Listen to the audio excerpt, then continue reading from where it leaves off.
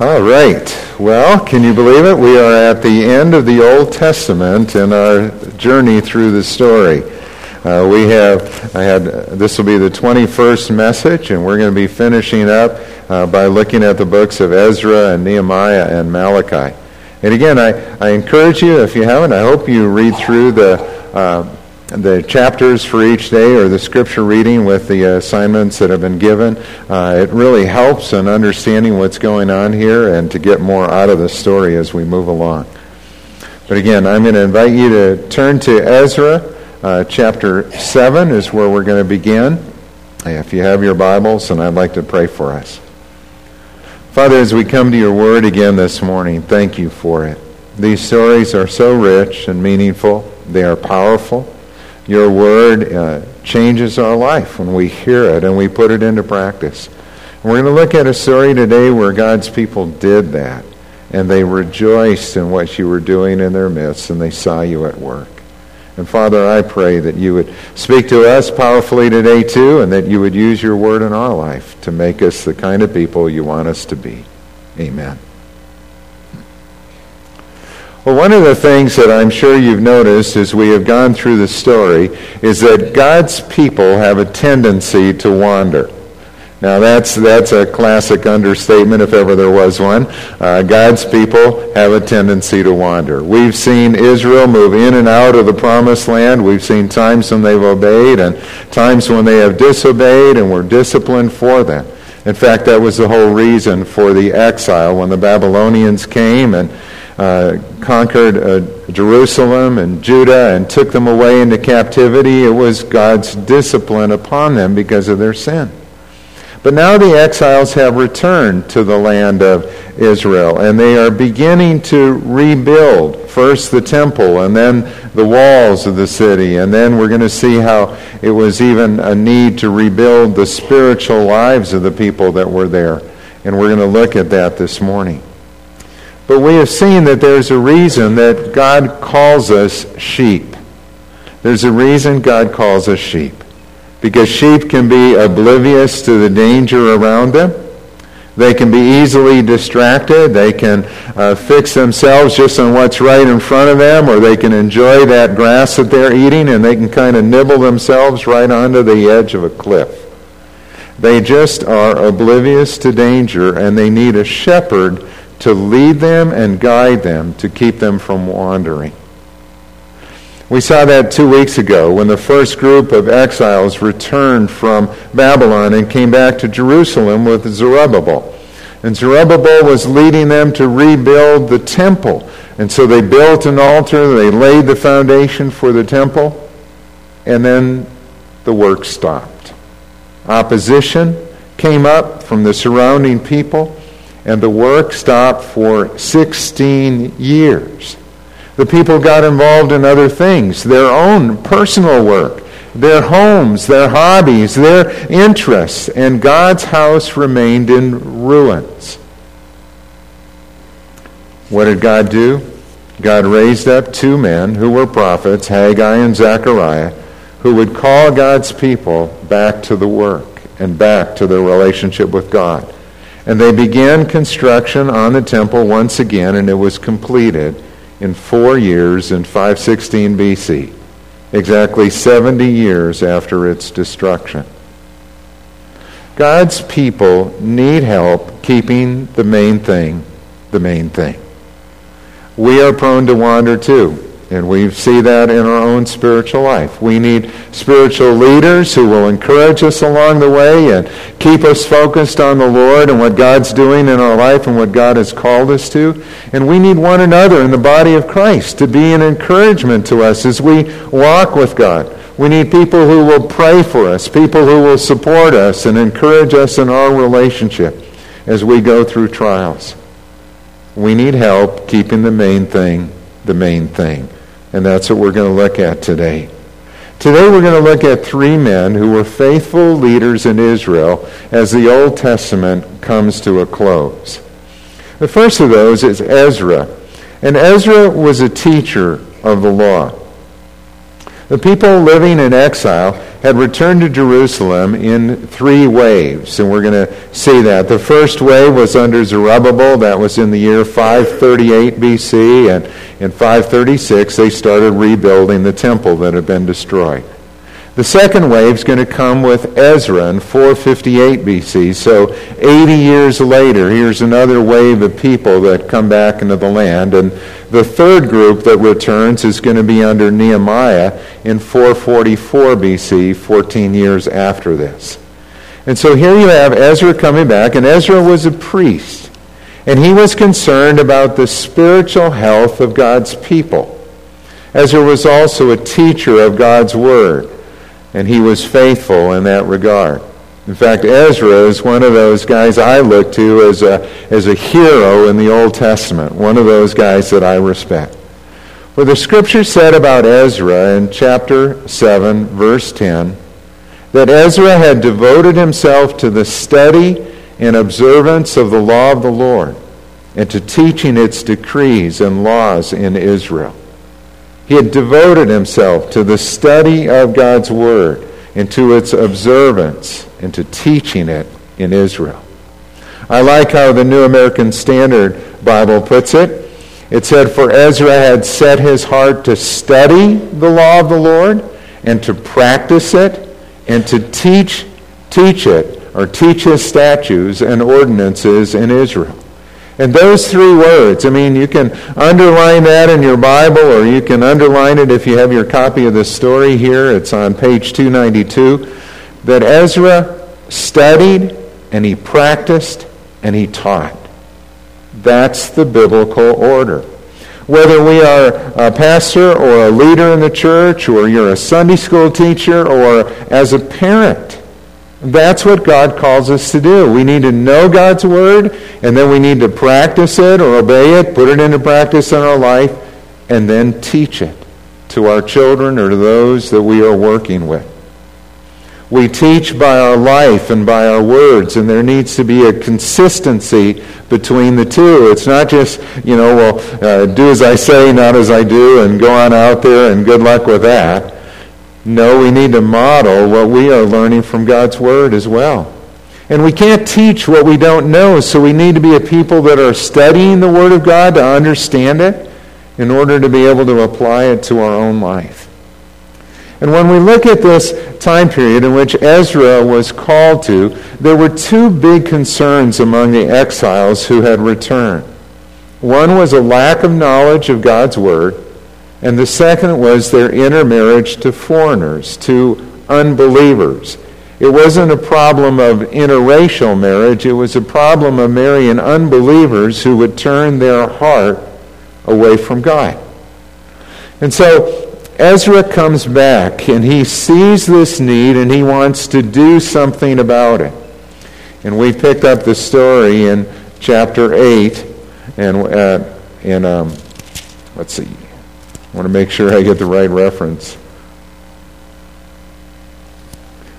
Excuse me, I'm in the wrong book, and not in Ezra 8 at this point, but it's Nehemiah 8.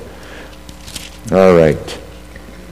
In Nehemiah 8, we pick up the story. It's page 300, and it tells us that Ezra, the priest, brought the law before the assembly, which was made up of men and women, and all who were able to understand. And he read it aloud from daybreak till noon as he faced the square before the water gate, in the presence of the men, women, and others who could understand. And all the people listened attentively to the book of the law. So Ezra comes back. The people are brought together in Jerusalem, and from daybreak, or from morning till noon, he stands up and he reads to them from the book of the law. Now, what's significant about this is after Nehemiah had returned, so it's later in this history, and the people have come together. This need has become obvious, but it has been over 140 years since the Word of God was taught in this way in Jerusalem. 586 BC, the temple was destroyed. It's now sometime after 444 BC. 140 years have passed, and the Word of God has never been taught or celebrated like this in Jerusalem since that time. And what did the people do? Well, it said in Nehemiah 8, verse 4, that Ezra the scribe stood on a high wooden platform built for the occasion. And beside him on his right stood Mattithiah, and you've got the names of all these others that were on his right and on his left, other priests. And Ezra opened the book. And all the people could see him because he was standing above them. And as he opened it, the people stood up. And Ezra praised the Lord, the great God, and all the people lifted their hands and they responded, Amen, Amen. You can picture this worship scene even as we this morning were singing our songs and we raise our hands in worship. They were praising God and shouting, Amen. And then they bowed down and worshiped the Lord with their faces to the ground. And then what's interesting is the Levites, and there's a whole list of names there in verse 7, instructed the people in the law while the people were standing there. They read from the book of the law of God, making it clear and giving the meaning so the people could understand what was being read. So here's Ezra from the front. He's reading the word of the law. The Levites are in the crowd. It's kind of like they're doing small group Bible study. Do you understand that? Do you get what he's saying? Do you understand what God is calling us to do?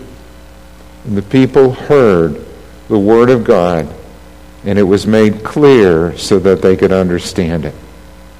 And the response of the people at that time was, first of all, they wept. They wept over their sins and their disobedience, where they had fallen away and not practiced the Word of God. But Ezra and Nehemiah began to go through the crowd and instruct them and say to them that this day is sacred to the Lord your God. Do not mourn or weep. Instead, this is a day to rejoice. This day is sacred to our Lord. Do not grieve, for the joy of the Lord is your strength. The joy of the Lord is your strength.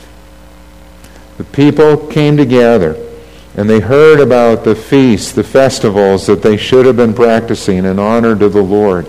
And there was one coming up, and that was the Feast of Tabernacles. And so they decided that they were going to obey the Word of God. And they built booths in Jerusalem, and they celebrated the Feast of Tabernacles like it had never been celebrated from the time of Joshua to today. And their joy was very great. What a wonderful scene that must have been. And it is a picture of how our obedience leads to joy in our life. That when we put God's Word into practice in our life and we begin to walk with Him, there is a joy that fills our heart. There's a response from His Holy Spirit who affirms what we are doing, that it is right and it is pleasing to God, and we sense that in our own life.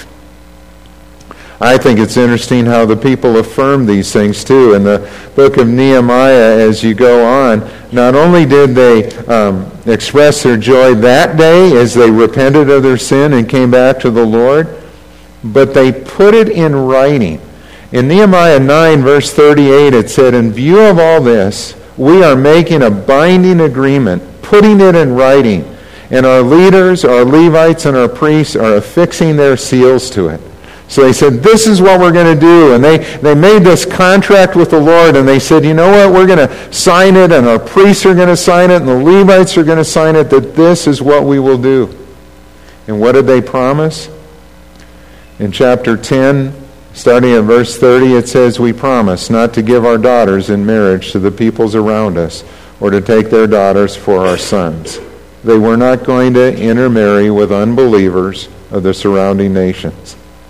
They were going to honor the Sabbath. Verse 31, we will not buy on the Sabbath, or we will not sell on the Sabbath, but we will honor the Lord. They said in verse 32, we will assume the responsibility for carrying out the commands to give 1/3 of the shekel each year for the service of the house of our God. They were going to bring their offerings. They were going to give their tithes to the Lord, the first fruits of their harvest. They were going to honor the Lord and assume personal responsibility to do so in every area of their life. It's quite an amazing commitment, isn't it? When they heard the Word of God, it wasn't just an immediate response that said, you know, we should do that, but it was a commitment that they made to follow what God had said. I look at this and I think of how all of us need spiritual leaders who will teach us the truth of God's Word and call us to put it into practice in our life. And we need the encouragement that comes when God's people respond as a whole. When we see that response in the hearts of the people, both that we are working with and doing life together with in the church, that community, that fellowship of believers is such a powerful encouragement to each of us. And I think about the need for those of us that are leaders in the church to speak the truth in love. For example, if I was a doctor and you came to me with a serious medical condition and I knew what was wrong, but I didn't tell you what was wrong, I would not be a very good doctor. If I thought, boy, this is going to be painful for you to correct, and it's going to be really hard, so I don't think I'll tell you about this, I don't think that's the kind of doctor you'd want to go to. If you have a serious medical problem, you would want someone who knew what the problem was and also knew what you needed to do to deal with that to be healthy and well. And in the same way, spiritually, if you come to me or you come to one of our pastors or leaders and you have a serious spiritual issue in your life and we don't tell you the truth about what God says or what He would ask you to do, then we're not being very good shepherds, are we? It is our responsibility as leaders in the church to teach people the Word of God and to point you to Jesus and to deal with sin honestly and in a straightforward way and to call you to walk with God in obedience. That's our responsibility, and that is exactly what Ezra did. He read from the Word, he made it clear what we should do, and the people heard and responded, and there was joy that filled their heart. Well, the second person whom God used at this time in history was Nehemiah. And Nehemiah was a builder. Nehemiah would become a governor of the people. But at the time when we first meet Nehemiah, he is working in the court of the king of Persia. He was a civil leader, and he was a cupbearer to the king of Persia, Artaxerxes I. Now, do you know what a cupbearer is? I know some of you do and some may not, but a cupbearer had a very trusted position in the king's court. He was the one who would taste the king's food or drink from the king's cup to make sure nobody was trying to poison him. How'd you like that job? You're the guy who, samples things or makes sure it's prepared properly, and, you eat first, and then the king looks at you, and if you don't show any ill effects from the food or drink, then he partakes of that as well. And that was Nehemiah's job. But obviously you wouldn't put somebody in that position if you did not have full trust in them, in their character, and in their integrity. So here's Nehemiah. He is this godly man whom the Lord has put in this position in the court of the king of Persia. Now, another thing that is interesting to know is that Artaxerxes I, his stepmother was Esther, who we just read about and Pastor Jim talked about last week. And Esther was likely still alive at this time and probably still had some influence in the court as well. And so Nehemiah, in chapter 1 of his book, hears from the exiles who have returned that the walls of Jerusalem are still broken down. And in Nehemiah 1, verse 4, it said, "When I heard these things, I sat down and wept. And for some days I mourned and fasted and prayed before the God of heaven. And then I said, O Lord, God of heaven, the great and awesome God who keeps his covenant of love with those who love him and obey his commands, let your ear be attentive and your eyes be open to hear the prayer your servant is praying before you day and night for your servants, the people of Israel. And I confess the sins we Israelites, including myself and my father's house, have committed against you. We have acted very wickedly toward you, and we have not obeyed the commands, decrees, and laws you gave your servant Moses." And Nehemiah comes and he brings his request to the Lord. And he wants to go back and help rebuild the walls of Jerusalem. Nehemiah's heart was troubled, and he prayed, and then he acted on what God was putting on his heart. He is one day in the presence of the king, and in chapter 2, the king sees that he is sad, and he asks him, "Why does your face look so sad when you are not ill? This can be nothing but sadness of heart." And Nehemiah said, "I was very much afraid, but I said to the king, 'May the king live forever. Why should my face not look sad when the city where my fathers are buried lies in ruins, and its gates have been destroyed by fire?'" And so here's Nehemiah. He's talking about what's happened in the city of Jerusalem and how it is still in ruins in terms of the walls of the city, and he wants to go and rebuild it. And the king asks him, "What is it that you want to do?" And when Nehemiah tells him, the king grants him this leave of absence to go and to rebuild the walls. And not only that, he gives him letters to the governors around there so that they would give him the supplies that he needs, whatever he will need to rebuild the walls of Jerusalem. And Nehemiah returns. The year is 444 BC, 14 years after Ezra's return. And he comes back. And he meets with the people. He takes them out by night to see the walls of the city and the state in which they are in. And he calls the people to begin the work to rebuild the walls of the city of Jerusalem. You know, Nehemiah was one who saw a different need than Ezra. Ezra came back and he saw the spiritual needs of God's people because he was a priest and a teacher in Israel. Nehemiah was a civil leader. And he saw the needs of that city to be protected. In a sense, it was though Nehemiah would say, what good is it to have a temple or to build homes if there isn't a way that we can protect ourselves and defend ourselves? And so he called the people to begin this work.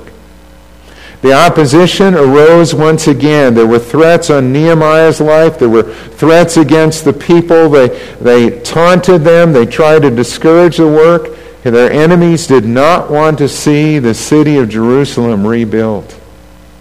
But Nehemiah, through his leadership, he assigned families to work in front of their homes in rebuilding the walls. Kind of good motivation there to make sure that it is done well when it's right in front of your house. And then he called them to arms, to carry a sword with them by day, and they had a trowel in one hand and a sword on their side, and they would go about their work rebuilding the walls of Jerusalem. And he kept a trumpeter with them, and he said, "If you hear the sound of the trumpet, then come to where we are, because that's where the enemy's attacking." And the work continued. And the Bible tells us that the wall was completed in 52 days. In Nehemiah 6, verses 15 and 16, it says this, "So the wall was completed on the 25th of Elul in 52 days. And when all our enemies heard about this, all the surrounding nations were afraid and lost their self-confidence because they realized that this work had been done with the help of our God." Even their enemies were amazed at what had happened. And they knew that the Lord was with them. Now my question is, would the work have been done without Nehemiah's leadership? I doubt it. God could have raised someone else up to give that leadership if Nehemiah had been there. But the work needed someone who saw the need, cast the vision, gave leadership to the project, and organized the people to do the work. And God had raised up Nehemiah for just a time like this. Now, when I look at what happened in this particular story, I think this story illustrates how the body of Christ is to work. I mean, we all have different gifts in the body of Christ, and we need one another. And we need those who will be teachers. We need those who work on the building and grounds. We need those who are willing to do the work behind the scenes that help with the administration or organization, communication.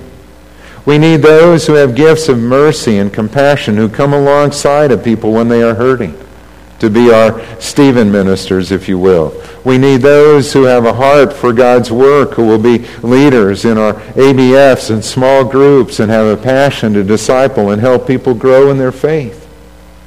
We need one another. And when we look at the church and we look at needs of individuals, we all see different things. I was thinking about that with the Osmundsons when I shared about this prayer request for Christian. There are people who have come to me and people who have stepped up to help them in many different ways. Some just have a burden to pray for them. Some have said, how can we organize people to help with meals or with work on their house as they've had to do some work on the lower level to get things ready for not only Christian, but for a nurse who is living with them. Some people have said, how can I help with their needs? Can I give? Is there a need financially? Or are there people who are motivated to organize what's going on? And we all see different needs. I come alongside and I want to pray and I want to encourage them and lift them up spiritually. And it is just wonderful to see the testimony that they have been sharing. But that's just one example of how it works, and there are many such needs like that. And you can think of how in Acts chapter 6, you remember the story where the church had a problem where there was a concern about feeding the widows and caring for the widows in their congregation. And some thought that one group was being neglected by the other group. And so what did the disciples do in that situation? They delegated the work to godly men who could take on this ministry. And they appointed deacons in the church like Stephen, men who were full of faith in the Holy Spirit and who stepped up to do the work. Why didn't they do it themselves? Because their primary calling was the ministry of the Word and prayer. And in the body of Christ, God has given each of us gifts to carry out the needs that we see or to meet the needs that we see.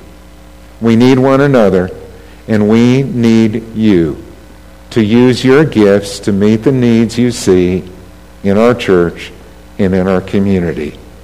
And Nehemiah did that. He gave leadership and he organized the work to meet a need that was very evident. What are the needs that you see? What are the concerns that you have? And what is the burden that God has put on your heart? And how could you help meet that need? And thirdly, I look at Malachi the prophet. And if you have your Bibles again, you can turn to the book of Malachi, the last book in the Old Testament. Malachi is the last of the Old Testament prophets. And to put this in context, in 433 BC, Nehemiah returned to Persia in service to the king. So he goes back. He's taken this leave of absence, but now he goes back to the king. 11 years have passed, and during his absence, some things are going to happen. The people living in Jerusalem will fall into sin once again. And, sadly, the things that they were doing were the very things that Ezra had taught them not to do. And so here this time has passed, and now they've stopped tithing once again. And they were bringing to God offerings, their animals that were blind or lame to give. They weren't giving God their best. They were giving him their leftovers. They ignored the Sabbath. They had gone back to buying and selling on the Sabbath. And they were intermarrying with unbelievers, with foreigners. And sadly, even the priests at this time had become so corrupt that they were letting God's people get away with it. And they were not teaching them what they should be doing instead. The very same issues that Ezra confronted just about 11 years before are now coming up once again. And to me, again, it just shows how prone we are to wander and how God's people will drift over time if there is not that kind of leadership and calling to keep the main thing the main thing. So what did God do once again? He raised up a prophet named Malachi. And Malachi confronted their sin. If you have your copy of the story, it's on page 32 in your Bible. So I'm going to start with Malachi 1, verses 6 to 8. Malachi confronted their sin in terms of the offerings that they were bringing to the Lord. He said, "A son honors his father and a servant his master." And the Lord said, "If I am a father, where is the honor due me? If I am a master, where is the respect due me, says the Lord Almighty? It is you, O priests, who show contempt for my name. But you ask, how are we showing contempt for your name? You place defiled food on my altar. But you ask, how have we defiled you? By saying that the Lord's table is contemptible. When you bring blind animals for sacrifice, is that not wrong? When you sacrifice crippled or diseased animals, is that not wrong? Try offering them to your governor. Would he be pleased with you? Would he accept you, says the Lord Almighty? Now implore God to be gracious to us. With such offerings from your hands, will he accept you, says the Lord Almighty? It got so bad that God said, oh, that one of you would shut the temple doors so that you would not light useless fires on my altar. I am not pleased with you, says the Lord Almighty, and I will accept no offering from your hands. My name will be great among the nations, from the rising to the setting of the sun, and in every place incense and pure offerings will be brought to my name, because my name will be great among the nations, says the Lord Almighty. What the priests had done was they were taking and accepting these offerings that were defiled and bringing them before the Lord, when instead they should have been lifting up the name of the Lord and calling God's people to give their very best to him. They defiled their worship of God. And God said, I wish you would just close the doors rather than persist in this fraud that was going on. How bad were the priests and what they were doing? Well, if you go to chapter 2, verse 7, it says that the lips of a priest ought to preserve knowledge, and from his mouth men should seek instruction, because he is a messenger of the Lord Almighty. But you have turned from the way, and by your teaching you have caused many to stumble. You have violated the covenant with Levi, says the Lord Almighty. So I have caused you to be despised and humiliated before all the people, because you have not followed my ways, but have shown partiality in matters of the law. God would cause them to be despised in the eyes of the people because they had despised the Lord. And then again in chapter 3, verse 8, God said, will a man rob God? Yet you rob me. But you ask, how do we rob you? In tithes and offerings you are under a curse, the whole nation of you, because you are robbing me. Bring the whole tithe into the storehouse, that there may be food in my house. And test me in this, says the Lord Almighty, and see if I will not throw open the floodgates of heaven and pour out so much blessing that you will not have room enough for it. They were not bringing to the Lord the first fruits of their harvest or their gifts and their offerings. And God said they were robbing him. And he gave them this challenge to bring the whole tithe into the storehouse and see if he would not pour out a blessing until there was no more need among them as a people. Put God first in your life and see what I will do. That's what God is calling us to do too. Not to give him half-hearted offerings, not to give him whatever we think we can spare, but to put him first in our life, in our time, in our giving, and to give him the very best. And when we do that, it is amazing what God does and how he blesses and how he uses us as individuals and as a church. What is it that God is asking you to do? If you were to examine your life, if you were to look at your, pattern of giving, or you look at the time that you give to the Lord, or how you are using your gifts, is it honoring to God? And do you feel like you are giving to him the best that you have and not the least? The book of Malachi ends with a promise and also with a curse. In chapter 4, verses 5 and 6, Malachi says, see, I will send you the prophet Elijah before the great and dreadful day of the Lord comes. And he will turn the hearts of the fathers to their children and the hearts of the children to their fathers, or else I will come and strike the land with a curse. There is a promise of a forerunner who is going to come, who will herald the coming of God's Son, the Messiah. And there is this invitation, this call that God is going to work through his word to restore the hearts of fathers to their children and children to their fathers. But what will you do? What will you do? Will the people hear and respond, or will the people reject God's message and refuse to listen? And if they fail to listen, God would once again strike the land with a curse.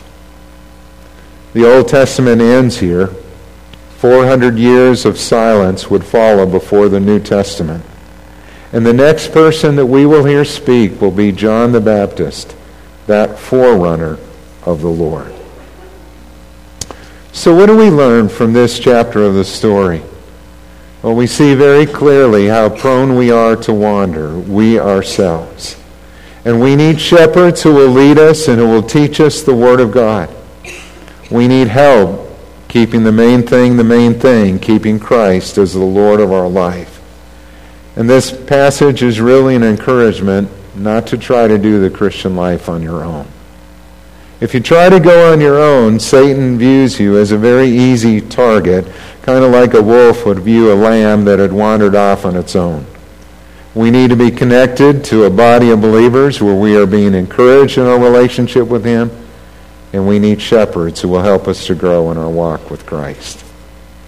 Now, in your bulletins today is a card that we're going to have up on the screen, and it's really a summary of the story, both what we've looked at in the Old Testament and what we're going to cover in the New Testament.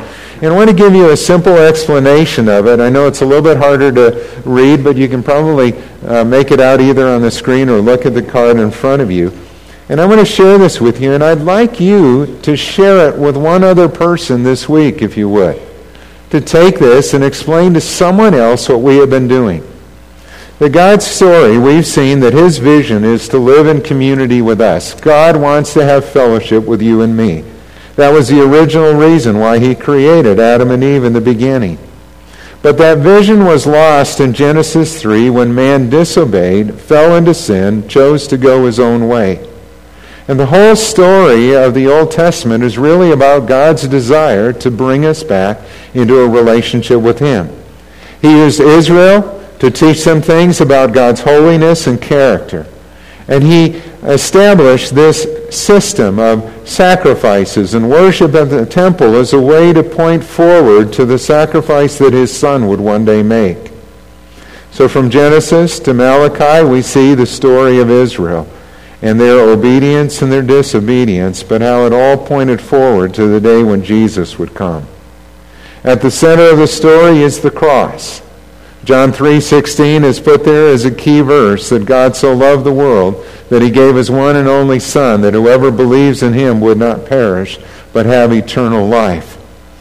Jesus came in fulfillment of the Old Testament prophets and all that was said, and He would give His life as the sacrifice for our sins. That's what we're going to see next as we move into the New Testament.